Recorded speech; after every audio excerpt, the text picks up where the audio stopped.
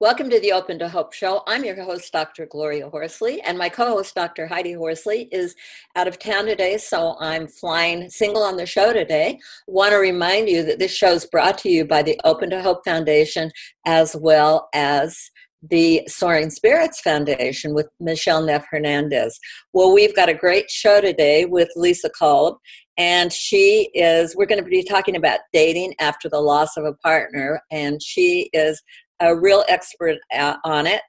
She says she's a recovering lawyer turned pastry chef turned writer who lost her husband Eric in a mountaineering accident in 2014 when they were both 34. Lisa's written about her grief and recovery in the Washington Post, great article I read, and Modern Loss, which is a wonderful website that you can find. We've had the Modern Loss people on our television show, so you can go to Open to Hope and find out more about them. Gosh. Hi, Lisa. Hi, I'm so happy to be here. So great to have you on the show today, and I noticed you are engaged to be married in 2018. I am, yeah. Wow. Well, let's see, that's been 4 years. Were you a mountain climber or just Eric? I was not, just Eric. He was able to kind of drag me out on some hikes occasionally, but he was pretty serious climber, and unfortunately, he and 5 other guys were killed in the same accident on Mount Rainier in May 2014. Wow. So it was a sudden death. So it was a group that were killed together? Yes. They were all killed. Yeah. They were all on, how did that go? They were all in snow or?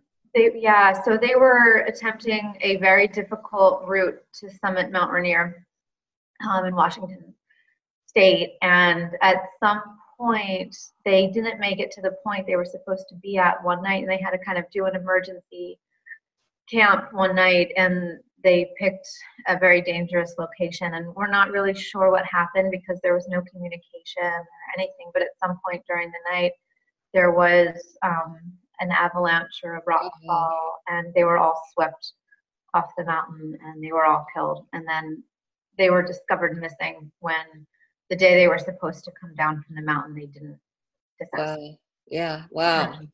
So search and rescue parties found them. Wow. Actually, they never recovered Eric's body or 2 other of the men, but they were able to recover 3 people. Wow, that is horrendous. So it's been, how long were you married? A 1.5 years. So did you have kids? No, we had no children. We were about 7 years total. And wow, so you really lost a long-term relationship, partner, friend, love, whatever. Oh, yeah. Breaks my heart for you. Thank you. So tell me, how did you get from here to there? I know people want that, from there to here, I should say. Yeah. I know people want to know that. How have you, pulled your life together? Well, some days it feels like it's not together. Some days it feels like it is. And I think that's kind of how it maybe always is for all of us, whether we're going through a loss or not. But it was very hard at first, I think, because at first, I thought, well, it was a sudden death, and that was kind of a little extra traumatic. And I think there is something to that. Well, you also didn't know what had happened for how many days. I mean, just the missing. And then not finding a body, you keep hoping for quite a while. So it was a little strange too.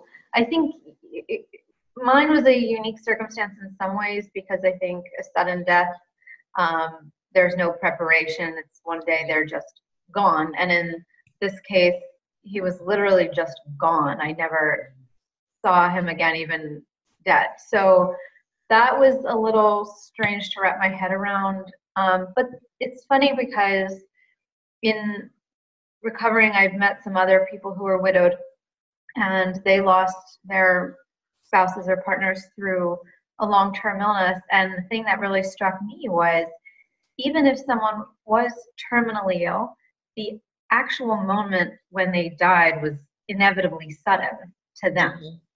So I don't really think there is any way to fully prepare for it or for what comes after. So that's a good point, because I think people, really think that, every death is kind of sudden, because there's always hope. Yeah, and I think, some people, it's like, well, at least you got to say goodbye. Yeah, but what does that mean? There's no way to prepare for the feeling of Right. when they're not there anymore, For the empty bed and all the Yeah. things that you have to So deal I with. think preparation is only a percentage of what it actually will ever be once you're going through it in reality. Now, were you a lawyer before Eric died? Yes. So, oh See, no, I had already moved into food writing at that point actually. But he knew me starting when I was a lawyer and then kind of all through, and he was always just so supportive, and of course loved when I became a pastry chef because he was the main beneficiary of whatever I came home with or was baking. So he didn't mind that. But it was hard. I think this is probably common. When he died, I just kind of shut down. I just felt very stupid and that kind of struck me with, in addition to just the sadness, just feeling stupid or dropping things and being forgetful and just being physically tired. Were there any turning points for you? I would say a turning point for me was, it's kind of, it's funny to measure recovery. I think you can measure it in small ways and big ways. I think there's the kind of on paper milestones, like you get through the first Thanksgiving, you get through the first birthday, you get through there's those kind of benchmarks. And that's kind of oh, I got through that. As I remember when my son died, it was like, I got through that. But then you're through it, and now what? Yes. And then there's also these small things too that you never do think until it's over, I didn't cry today. I remember the first day, and there's these little milestones that just hit you, and or the day that you're, I think you kind of switched at first to keys, phone, wallet, tissues, and God forbid you don't have tissues on you, but eventually there's that day you can go out without feeling like you have to have a pack of tissues on you and for crying. So it's big in small ways, and the one thing that really helped me was finding peers in what I was going through. And where did you find them? That was huge. I initially, I kind of floundered around a little bit at first, and I think each person has a specific loss. Like you can't, but for me, I knew that I really wanted people who were young and widowed. Yeah, I was going to say that because sometimes I work with Michelle Neff Hernandez, who runs the Soaring Spirits Foundation, and I'll go to one of her conferences, and one of the things that strikes me is a lot of the women are, say, between the ages of 25 and 35, and they really need to group together because it's really strange to be a, quote, widow or a widower, and there are some guys there, too, at that age.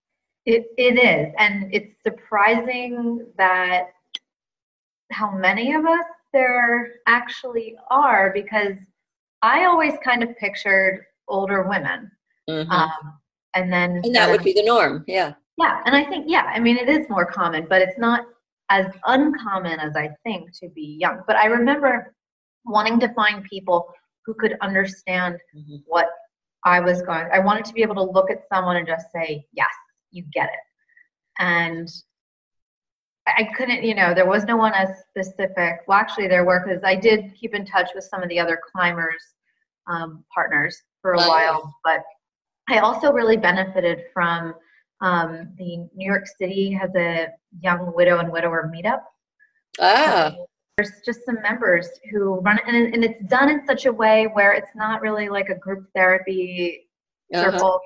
It's happy hours, and it just kind of feels normal, but it's not, but it just was nice. So I made a couple really close friends through that, and it was nice to be able to just text each other, in the little things, like, oh, I don't know how to program, like reset the internet. Eric always used to do that. And like these small annoyances. Right. And because you miss the big things and you miss the small things too.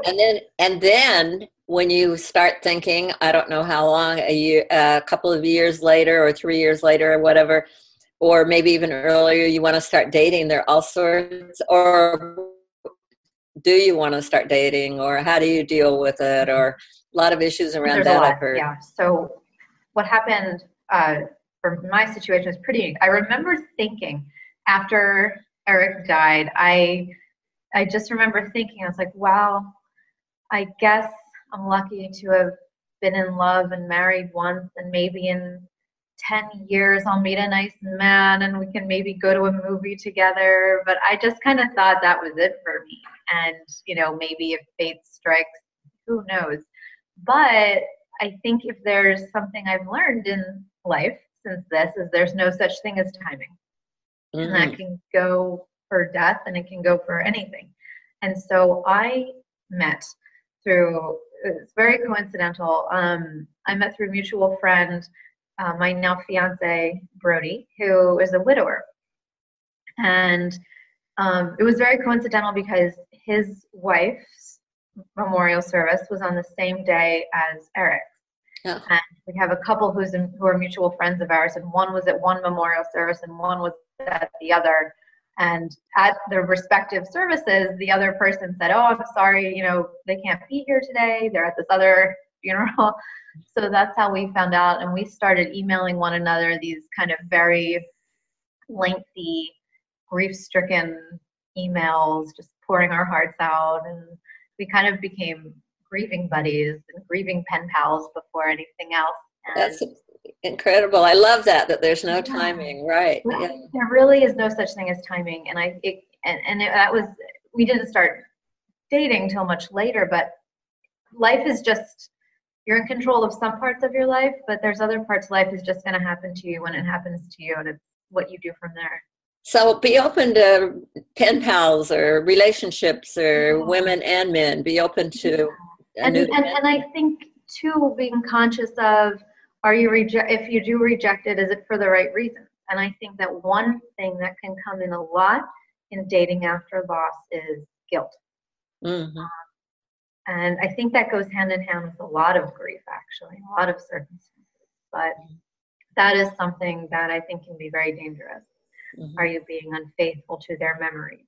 Are other people going to judge you? That's another fear that I had. And also, is still missing the person you lost, should you feel guilty about that as disloyal to the person you're currently with? Yeah. So there are definitely some emotional minefields. That guilt, I think, comes with all loss. I think you're right, because I remember when my son died, I didn't want to go out and exercise and stuff because I thought people were judging me. If you take care of yourself, you could be judged. You're not really grieving hard enough. Yeah, and how dare you laugh at something? What does it mean that you smiled? Does it mean you're forgetting them? I have never seen such a fun group of people as a widow and widower group. I mean, they're just laughing, and I guess it's because they're young and they're fun, and when they're together, they can really let it all go because they're not being judged. Yeah, I think that's it. I think there is a huge fear of judgment. I really do. Yeah, for sure. Well, what about, what are you doing now? And are you chefing, pastry cooking? No, I feel like I'm getting too old for that. It's very hard physical labor. So I really do enjoy baking, for people more on a smaller scale, or for myself. But no, so I am food writing now. So I am about to launch my own food blog, actually, which I'm very excited about. And it's all about women in food, and just profiles and articles, and really kind of just timely topics. So I'm doing great, but it's been hard, and I'm so glad I have the support of my fiance, which is weird to say. So tell us how we're going to find your blog. So it'll be www.unpeeledjournal.com and unpeeledjournal.com. If you've got some advice for me, I've had a loss of a spouse. I'm, young. What would be your advice to me early on? Early on, I would say if you want to start dating again, don't be, don't hold back because you're afraid of being judged, and don't hold back because you're afraid of feeling disloyal. And I would also say that people, I think, probably will judge a little bit, but mostly they'll be happy for you. Mm-hmm. And they'll say silly things, as people always do. They mean well, but people will compare it to their divorce, which is not, or a breakup. And I think that's what they have to try to go on in terms of trying to understand it. Mm-hmm. But I think ultimately they'll take a cue from you, and they, you know, people who love you just want you to be happy, and they'll be excited about that. And I would say too, don't be afraid to talk about the person you lost. And if the person you start dating has a problem with that, then maybe try to explain it to them. And if they still don't understand, then maybe I would be a little wary about entering in a relationship with someone where I wasn't allowed to talk about the person I lost. I love that. It sounds like you have been around other people who are widowed that you've heard say that they had those kinds of problems. I have. And I think that probably would have been the case for me, but for having met a widower. So it was never an issue. We both get it, but I think it really is hard intellectually for people to understand, you know, you're dating someone else, you're dating me. Why do you have a picture of this guy? Mm-hmm. And Right. I think that is a very hard thing to really get people to understand. Or if it's their birthday or their anniversary or something like that, and you're feeling a little sad, maybe they don't understand, or like, but I'm here now, or something like that. And I think the key is to try to see if that person can understand that you can have both. It doesn't negate your love for someone new. Just as I think having a second child, you don't take love away from your first so you can give it to the second. You grow more. I love it. The heart's big. You can love a lot. Thank you so much for being on the show. Thank you. I really enjoyed it, and I'll keep you posted on everything. Okay, fantastic. And thanks everybody for watching this show. And Heidi and I always want to remind you all that if you've lost hope, please lean on ours until you find your own, and God bless.